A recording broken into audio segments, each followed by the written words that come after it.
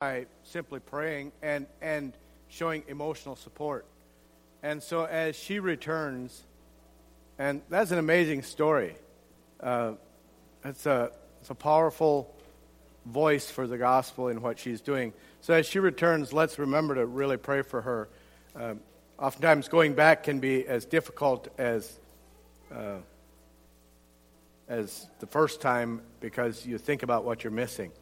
So, and also, just another note, in the next 4 weeks we'll be preaching from Ephesians. We'll be preaching together through the first 2 chapters of Ephesians. So I actually challenge you, encourage you to read these chapters. It does not take long to read a portion of Scripture. So read the chapters and kind of immerse yourself in the chapters as we go through the next month. Next week, Brent will be preaching from the second half of chapter 1, and then the following Sunday, Chris will be preaching the first half of chapter 2, and then I'll preach from the second half of chapter 2. We have it divided up like that. But I would... Okay, thank you. I would challenge you to immerse yourself. I'm willing to read those 2 chapters every day for the next 30 days, or until we finish this. I would challenge some of you to join, all of you, but I would challenge you to join me in reading that. There's something that happens when we kind of consistently read the same passage over and over again, because what it does, it suddenly makes it become bigger and bigger and bigger.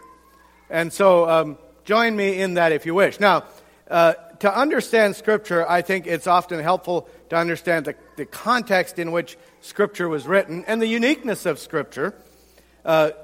I love the book of Ephesians. If you know anything about how the church was formed in Ephesus, it is actually one of the central churches in the early church in the time of the New Testament. It was established by Paul, by the way, when he had short hair. Paul established the church when he was shaved bald. Who did I say? Which brother is shaved? Anyway, I've been thinking about it, but the Lord is doing it for me. Paul made a vow, and that vow is that he would cut his hair. And I didn't even research all. There were people who took vows like that, same as the Nazarites took a vow to not cut their hair. There were other Jewish sects who would actually shave their heads as a sign. And so somewhere Paul took a vow, and it's really unique. He is traveling, and he is traveling with Aquila and Priscilla. By the way, another empowered woman and man as well, but they're traveling together, and he has his head shaved, and they stop at Ephesus, and there they meet some people who are interested, and that is how the church at Ephesus was started. It was by Paul with the short hair, and then later Apollos came. Remember the guy who came, and he preached with this great power, and he preached mightily, and it was very powerful, but Aquila, he didn't understand everything correctly, so Aquila and Priscilla took him aside and taught him in the full way. And then just in the very next portion, Paul returns in his, I think, second or third missionary journey. He returns, and he said, "Do you guys know the baptism of John or the baptism of Christ?" And they didn't know the baptism of Christ. So it was kind of this growing together. And those things are important for us because they help us understand the context of the Scriptures. What else do we know? What else do we know about Ephesus? Well, in Ephesus there was a temple to the goddess Diana. Artemis, Diana. She's a fertility god in the pagan cultures. By the way, by the time of Paul visiting there, and he spends between 2 and 3 years there. So this is not just Paul in his second time coming through and kind of having a week of meetings and going on. He actually lives there. He lives with Aquila and Priscilla, who are tent makers. And he lives with them, and they practice their trade together. And he strengthens the church. And a little later, I want to come back to the temple to Diana. A little later, he sends a young mentoree there. His name is Timothy. When Paul writes to Timothy in the books of 1st and 2nd Timothy, Timothy is the bishop, or the leader, at the church in Ephesus. And it is said that the Apostle John, when Jerusalem was destroyed in 70 A.D., roughly 70 years after Christ, the Apostle John took Mary, the mother of Jesus, Now, that's not in Scripture. That's ancient church's tradition. Took Mary, the mother of Jesus, and they moved to Ephesus because that was the strongest Christian church, and John became the senior leader of the church. And so when he writes from Revelation, he's been exiled from Ephesus to the Isle of Patmos. These are all just kind of fascinating pieces that make the book make more sense. Now, this is really unique, I discovered. So there's back to this temple of Artemis. Remember, Paul's there, and he's preaching, and these people bring their books of magic. Many people apparently come to the church. These people bring their books of magic, and they put their books of magic on a pile, and they burn it. And the cost of the books of magic is something like 50,000 pieces of silver. Well, it ticked Demetrius the silversmith off, right? You read your Bible, Acts 18:19. It ticked Demetrius off, and he began this uproar because when people would come to Ephesus, people would come to Ephesus to worship Diana. Now, here's one of the interesting pieces of it. Diana is the goddess. She's a goddess of fertility, but she's also the goddess that kind of reflects the heavenly worlds. Now, not the stars in the sky, but the kind of the place beyond us.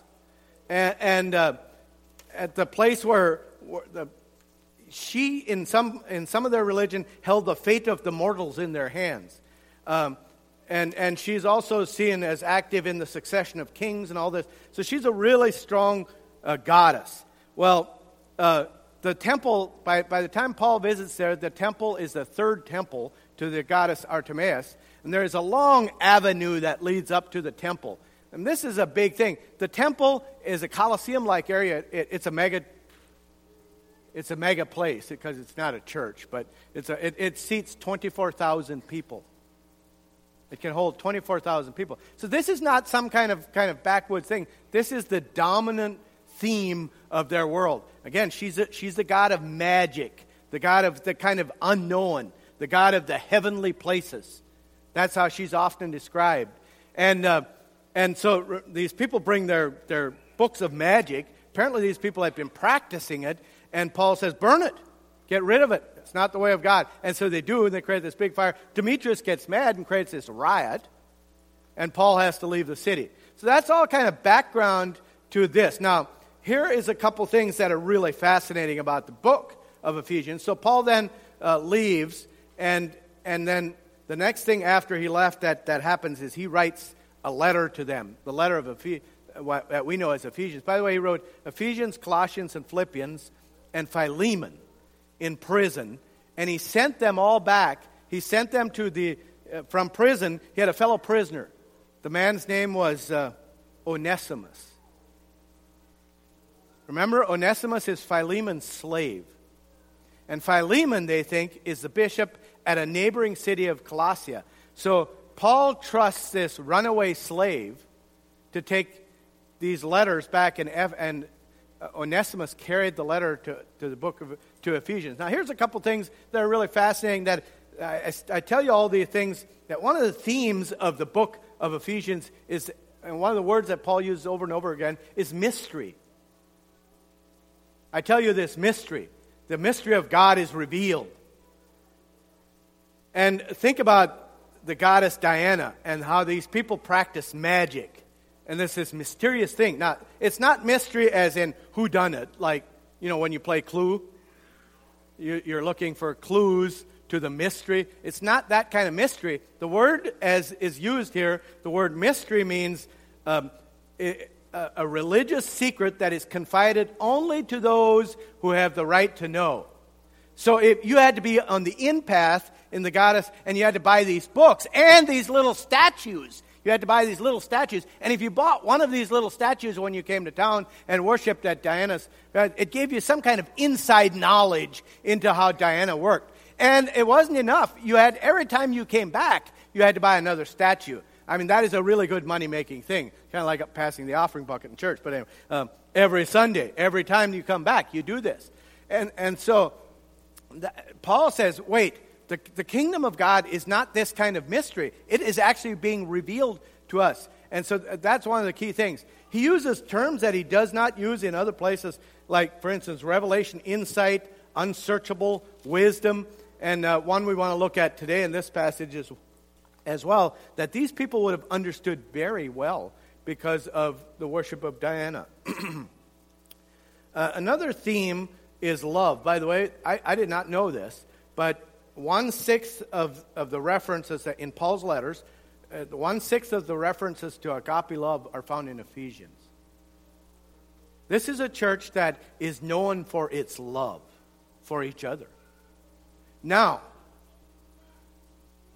their senior bishop, is exiled to an island in Patmos in about 90 AD, and he writes back to them. And he writes this long letter where he saw into the throne rooms of heaven. It's John. And when he writes to the 7 churches, he writes to the church at Ephesus. And he says, "Oh, I know your works. You guys have been very eager to get rid of magic and get rid of the bad and make sure that the work of the Nicolaitans is not prospering. But I have one thing against you." Now, we have often heard that. It's in Revelation 2. He says, "I have one thing against you." He said, the King James says, "You have left your first love." And we have often translated that as they lost their passion for God. And that may be the case. Probably a more accurate translation of that is, "You have stopped loving how you did it first." In other words, there was not that in their search, in their zeal for justice, in their zeal for getting it right, they had quit loving. And that's really easy to do. And so that's kind of the backdrop. Now, let's just read together. By the way, that serves as an introduction not only for today, but for as we read through the rest of Ephesians and think about that. Think about how these themes keep coming up. And it is not... I was reading something about the amount of growth that the supernatural world, or the search for the supernatural in black magic, is growing in our world today, and how people are dabbling into that because they want to know something about the mystery of what is after this and so on. And so their world is not that much different than they are. And secondly, it is pretty easy for us in our journeys to get so caught up in getting it right that we stop loving. And so we're not that much different than they are. Follow along in your copies of the Scriptures as I read the first 14 verses. Paul, an apostle of Christ Jesus, by the will of God, to the saints who are in Ephesus and are faithful in Christ Jesus. Grace to you and peace from God our Father and the Lord Jesus Christ. Blessed be the God and Father of our Lord Jesus Christ, who has blessed us in Christ with every spiritual blessing in the heavenly places, even as he chose us in him before the foundations of the world, that we should be holy and blameless before him. In love, he predestined us for adoption as sons through Jesus Christ, according to the purpose of his will, to the praise of his glorious grace, which he has blessed us in the Beloved. In him we have redemption through his blood, the forgiveness of our trespasses, according to the riches of his grace, which he lavished upon us, in all wisdom and insight, making known to us the mystery of his will, according to his purpose, which he set forth in Christ, as a plan for the fullness of time, to unite all things in him, things in heaven and things on earth. In him we have obtained an inheritance, having been predestined according to the purpose of him who works all things according to the counsel of his will, so that we who were the first to hope in Christ might be to the praise of his glory. In him you also, when you heard the word of truth, the gospel of your salvation, and believed in him, were sealed with the promised Holy Spirit, who is the guarantee of our inheritance until we acquire possession of it to the praise of his glory. So as we look at this passage, I'd like to suggest to you that God has, number one, blessed us in Christ Jesus. Note how he begins. Blessed be God, blessed be the God and Father of our Lord Jesus Christ, who has blessed us. He has blessed us with something. He has blessed us in Christ. And we often read verses like this and kind of pass over them because we've heard them so much.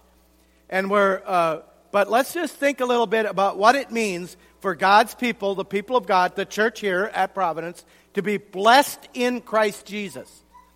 And I want you to note also, I was going to read it differently. I chose not to. But there is one word that is repeated 12 times in these 14 verses. Did anybody catch what the word is? 12 times. In. Wow. I thought about titling the sermon In. I thought you might all get up and walk. But in. It's one of those words we kind of pass over often, but Paul is very intentional in this, and he uses it repeatedly in just this portion. Other places in Ephesians he does, but he wants to make the point, this point of in, and that it's used 12 times, and the focus is always on in something. Now, when this word in is used, when this preposition is used, it denotes position. It does not denote movement. It doesn't, for instance, tell us how we got into that place, but it denotes the fact that we are in this place. So it denotes position, and it is rarely used with verbs of motion. So you don't. It's not proper to say in running. Brent is a marathon runner or whatever he does. That kind of, I'm not sure what that is when I see him run down the road. That was my New Year's resolution, and I've managed to make it 1 week into the New Year's and not do it yet. But I will. I downloaded the app, but anyway. Okay, so you don't say Brent is, if you say Brent is in running, it's a different way to say than to say Brent is running. If we say Brent is running, it means he's moving.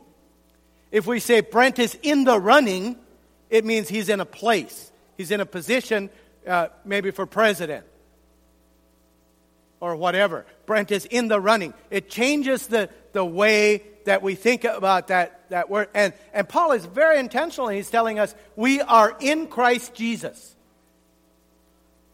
So it's used repeatedly. Blessed be the God and Father of our Lord Jesus Christ, who has blessed us in Christ with every spiritual blessing in the heavenly places. Now, I read that. I've read that for years and never caught it.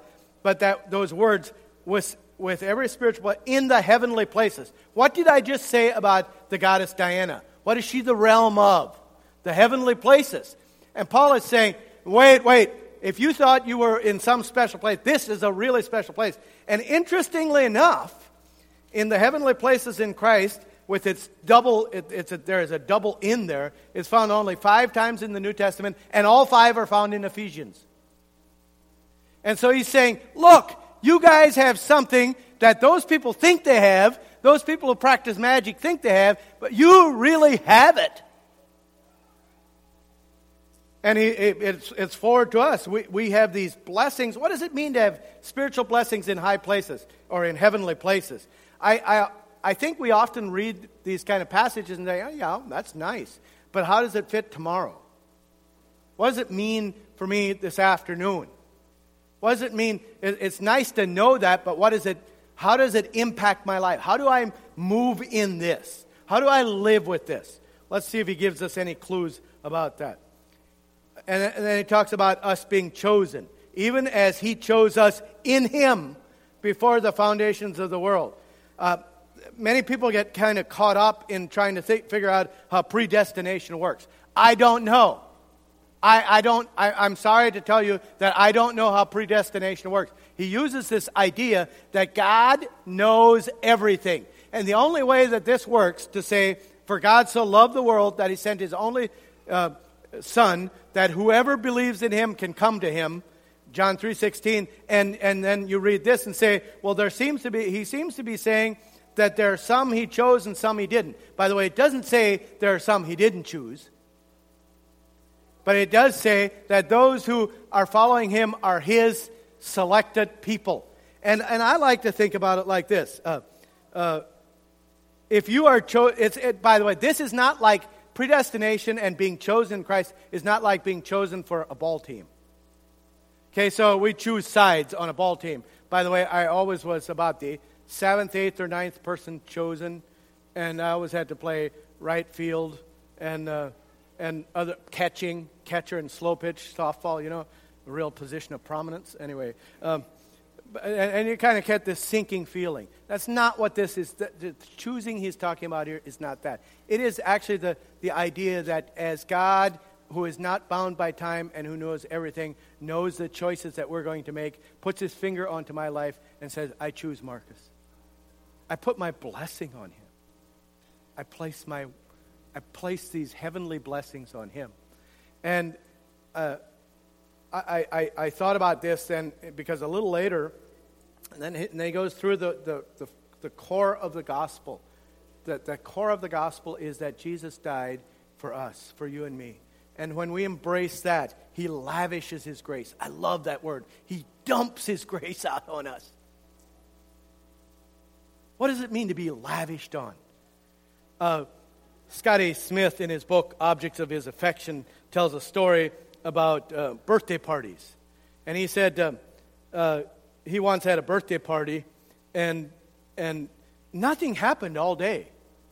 Nobody said much about his birthday, and he kind of walked around during the day and, kind of pushing it down, saying, well, it's okay.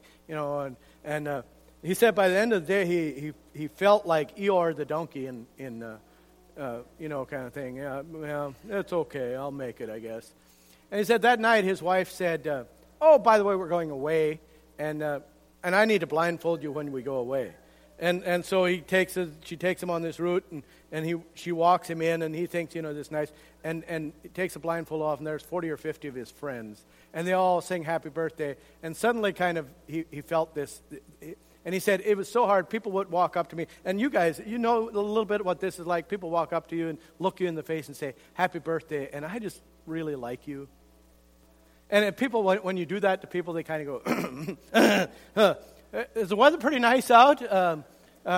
We're always, we become a little uncomfortable when people really like us. And love, we understand love, that'll soldier with us through the thick and thin. But when they look us in the face and say, I'm just glad God made you the way you are. I really like you. And it's kind of like this uncomfortable feeling of saying, well, shouldn't we do something else? And in a lot of ways, that's what the picture is of this. Is God saying, look, these are my children. I choose them. And there's a reason he uses adoption as a way to kind of reflect that. He's saying, I chose you, child. It's such a beautiful thing. So God has blessed us in Christ Jesus with this, with the lavishness of his grace. So how does this fit in our daily lives? How does this work tomorrow or this afternoon? What would happen if we live with the reality that we belong to God? All of us in our hearts have this deep desire to belong to something, to feel belonging and purpose, and he gives it this. So let's just keep going here, and I want to particularly focus in then in verse 10. So he lavished upon us, verse 8, in all wisdom and insight, making known. By the way, he lavished his grace on us in all wisdom and insight. And I think that if we want to be like God, then we need to give grace to other people in wisdom and insight. Because that's how God does it. God looks at Denver and he says, Denver needs grace in this specific way, which is different than Brent needs it. And when we relate to people, that is what we need to do. We need to think about, this is somebody who belongs to the people of God, and I need to lavish grace and love on them in such a way that honors who they are. And I think that God has this all planned. He lavished, making known to us the mystery of his will. There it is. Making known to us the mystery of his will. The mystery of his will is this, that we belong to Jesus. That we belong to, and it doesn't matter whether you're Jew or Gentile, Amish or pagan, or whatever differences there are. But whoever we are, we can come to Jesus. And in that coming to Jesus, we have grace lavished on us in a powerful way. And then he says in verse 9, according to his purpose. Oh, here's the purpose of God, which he set forth in Christ as a plan for the fullness of time, to unite all things in him. To unite all things in him, things in heaven and things on earth.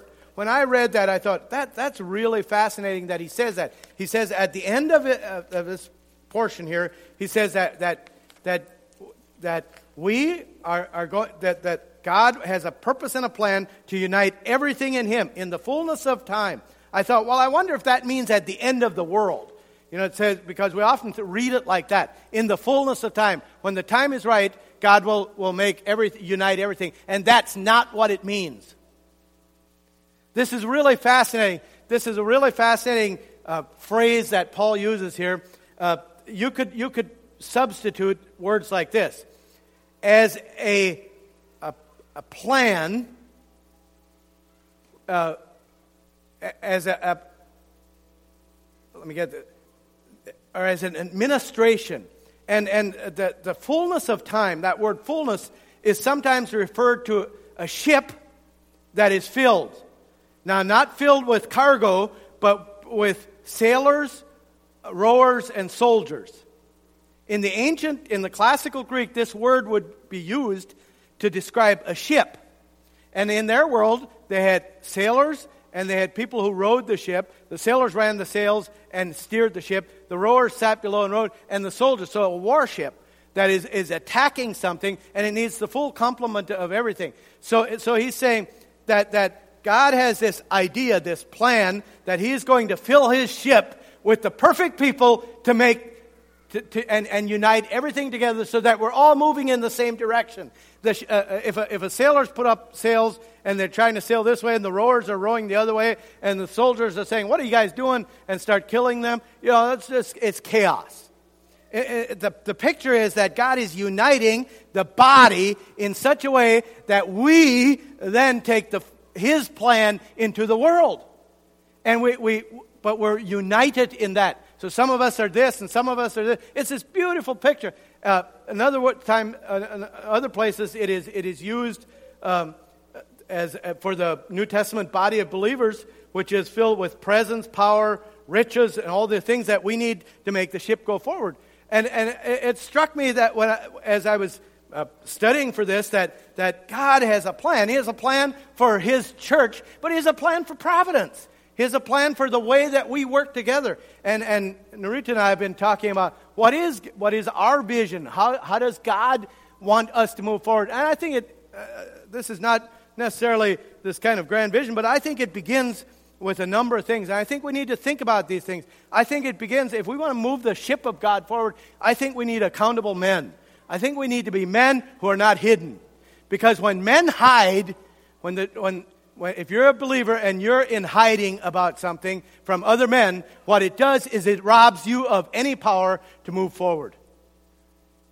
Because you're always worried that someone is going to find out about that thing that you're doing or not doing. So and again, this is not a hierarchy. I'm not suggesting that the men are on top here. It's about together. But I think it begins, for us men, we need to be accountable men who move forward in strength and in power. And the only way to do that is to deal with the hiddenness inside of us.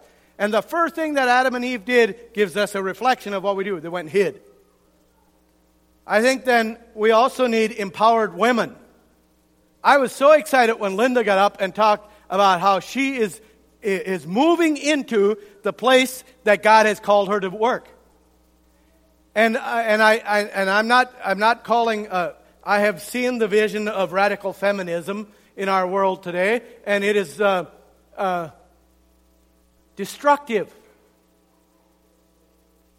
Just as much as hiddenness is destructive in men, so is that. But I am suggesting that women, that in the past maybe we have not done very well at allowing our women, empowering our women to move into the places that God has called them to be. Whether that's motherhood, which is a high calling, or some other place, which is just a highest calling, if that is where God has called you. See, there is no calling of God that is lower than somebody else's. Onesimus is a slave. He has just as high a calling as Philemon, his master. By the way, Onesimus went back home, and a little later, he becomes the bishop of the church where his own master is in, former master. And that's the picture that Paul wants, the calling. So accountable men, empowered women, And I think that it's time that the Church of Jesus Christ stands up and says, the men, we need to give space for men to bring their hiddenness in such a way that is safe. We need a space for women to work in their gifting in such a way that is safe. And then engage young people. Like I look at the children's church. I like preaching to you, but I sometimes want to preach to the children too. I want to talk to them.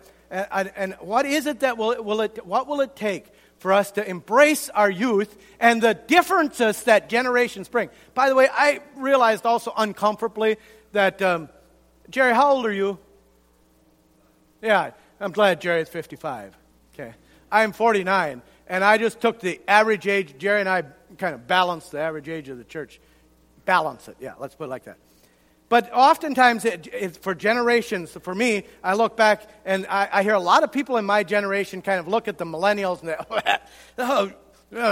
I choose not to do that. God has brought that generation along with a different space, a different place, a different world, and we need to hear from them.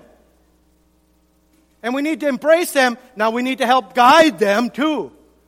But I think that when we can engage young people into church, it allows this kind of fullness to come. Who wants to grow old in a church of old people? Not me. Shoot us now. Anyway. We want young people because they bring something.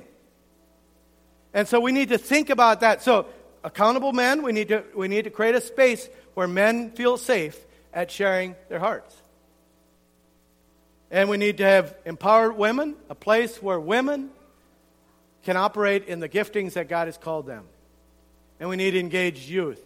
And when we do that, we are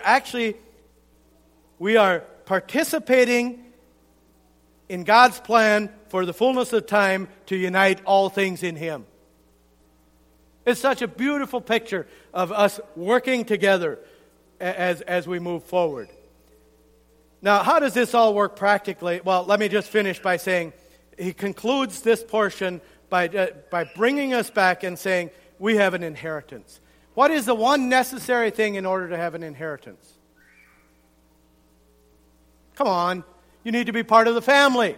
Or it's very rare. I do have a rich uncle, but it's very, we talk about those kind of things.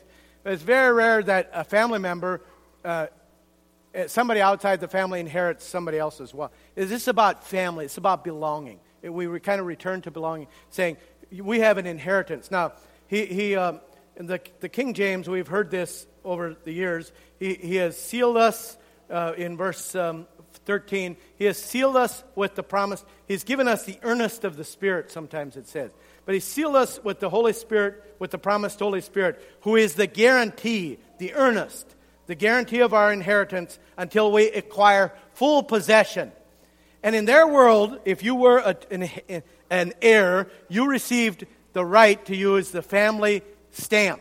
And the family stamp was put in there, and that said you're a part of the family and you will receive inheritance. Another way they would use this is engagement rings. If they were become engaged, that is that guarantee. And so when a young man asks a girl to marry him, she gives a piece of herself by saying yes. And that piece is the guarantee of something much bigger to come. It's kind of like a down payment. Sometimes earnest money comes from this word. We give money to hold it for us. And so when we think about all these things, and we think about the purpose and the plan of God, it is about belonging, it is about the lavishness of His grace, and it is about us working together to build the kingdom of God. And in order to work together, we have to have each other's backs. We have to love and care for each other. And I think the church at Ephesus was a model of love. And as they grew and as they prospered, what happens is they become much more focused on fixing everything around them, and they lose their love. The minute we begin to focus on fixing things, that's God's job. What we have to do is love and enjoy the lavishness of His grace.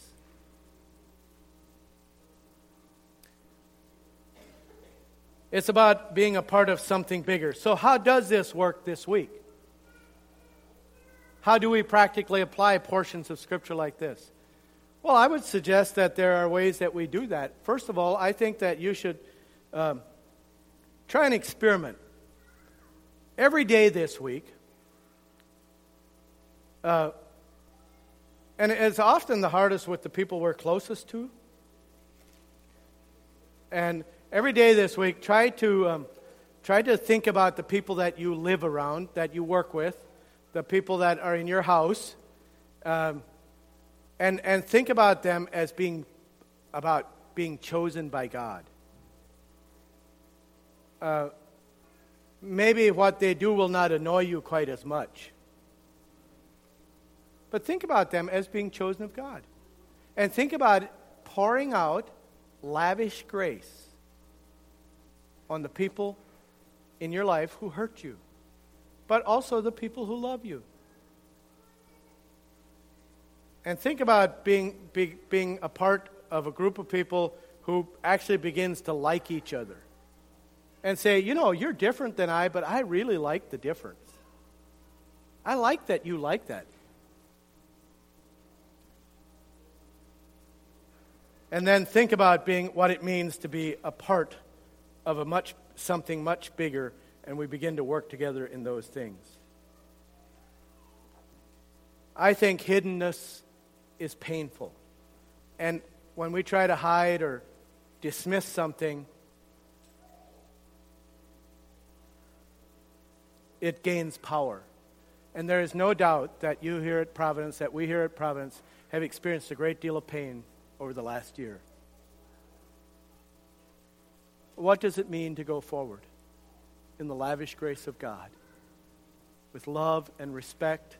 We don't have to understand it all, and there are times when we say, I don't understand why so-and-so did that or said that or so on.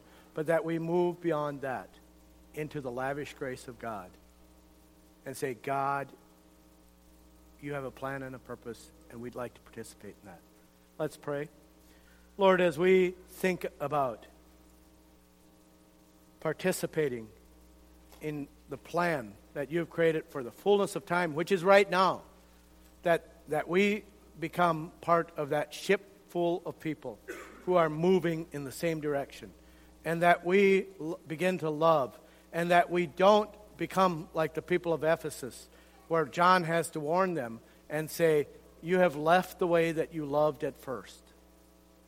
And what does it mean to have that first love for each other, for you, and for the world around us? We invite your power, your presence, your protection on us this week as we begin to think about this passage of Scripture and the passage coming, as we allow your Spirit to speak to our hearts. Help us to see that we're part of family and the family of God. I pray for healing and strength and your embrace as we move forward. In Jesus' name, amen.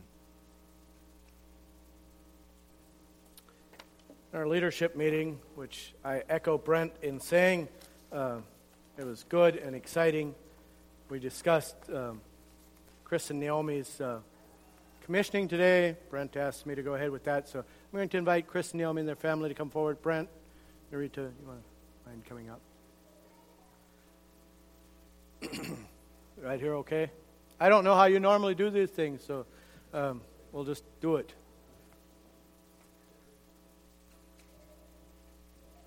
Don, you're welcome to join us if you want to. I have one question I'm going to ask you two. Considering the voice of the church, are you two, Chris and Naomi, are you willing to commit your gifts, your time and your resources as you have them available to the life of the church here at Providence Christian Fellowship? And to the church here at Providence, you brothers and sisters, are you willing to support and encourage Chris and Naomi in the call that you've placed on their lives to be elders of discipleship? If you can do that, please stand. And the rest of you can stand as well. His family is here to support them. Bert and Mary, just come on up too. Brent, move on in. Just going to pray. And well, Lord Jesus, this has happened thousands and thousands of times over the life of the church as people have recognized the gifts, the calling that you've placed on people's lives. And today the church here at Providence is recognizing the calling that you've placed on Kristen Naomi's life as elder of discipleship, to give, to lead, and to help guide the life of the church as we move forward. Thank you for their lives, for the very special and specific gifts that you have put into them, how that you in your time said, "This is my son and my daughter," and I place in them very special gifts. I pray that you would bless them for their efforts, their work, and I pray that you would repay them. We never can repay them for what they give, so you repay them, Jesus, with your blessing and your love and your means. And I pray for the church here. I pray that as we together look forward, I pray that we would be accountable, empowered, and engaged. In Jesus' name, amen. You are dismissed.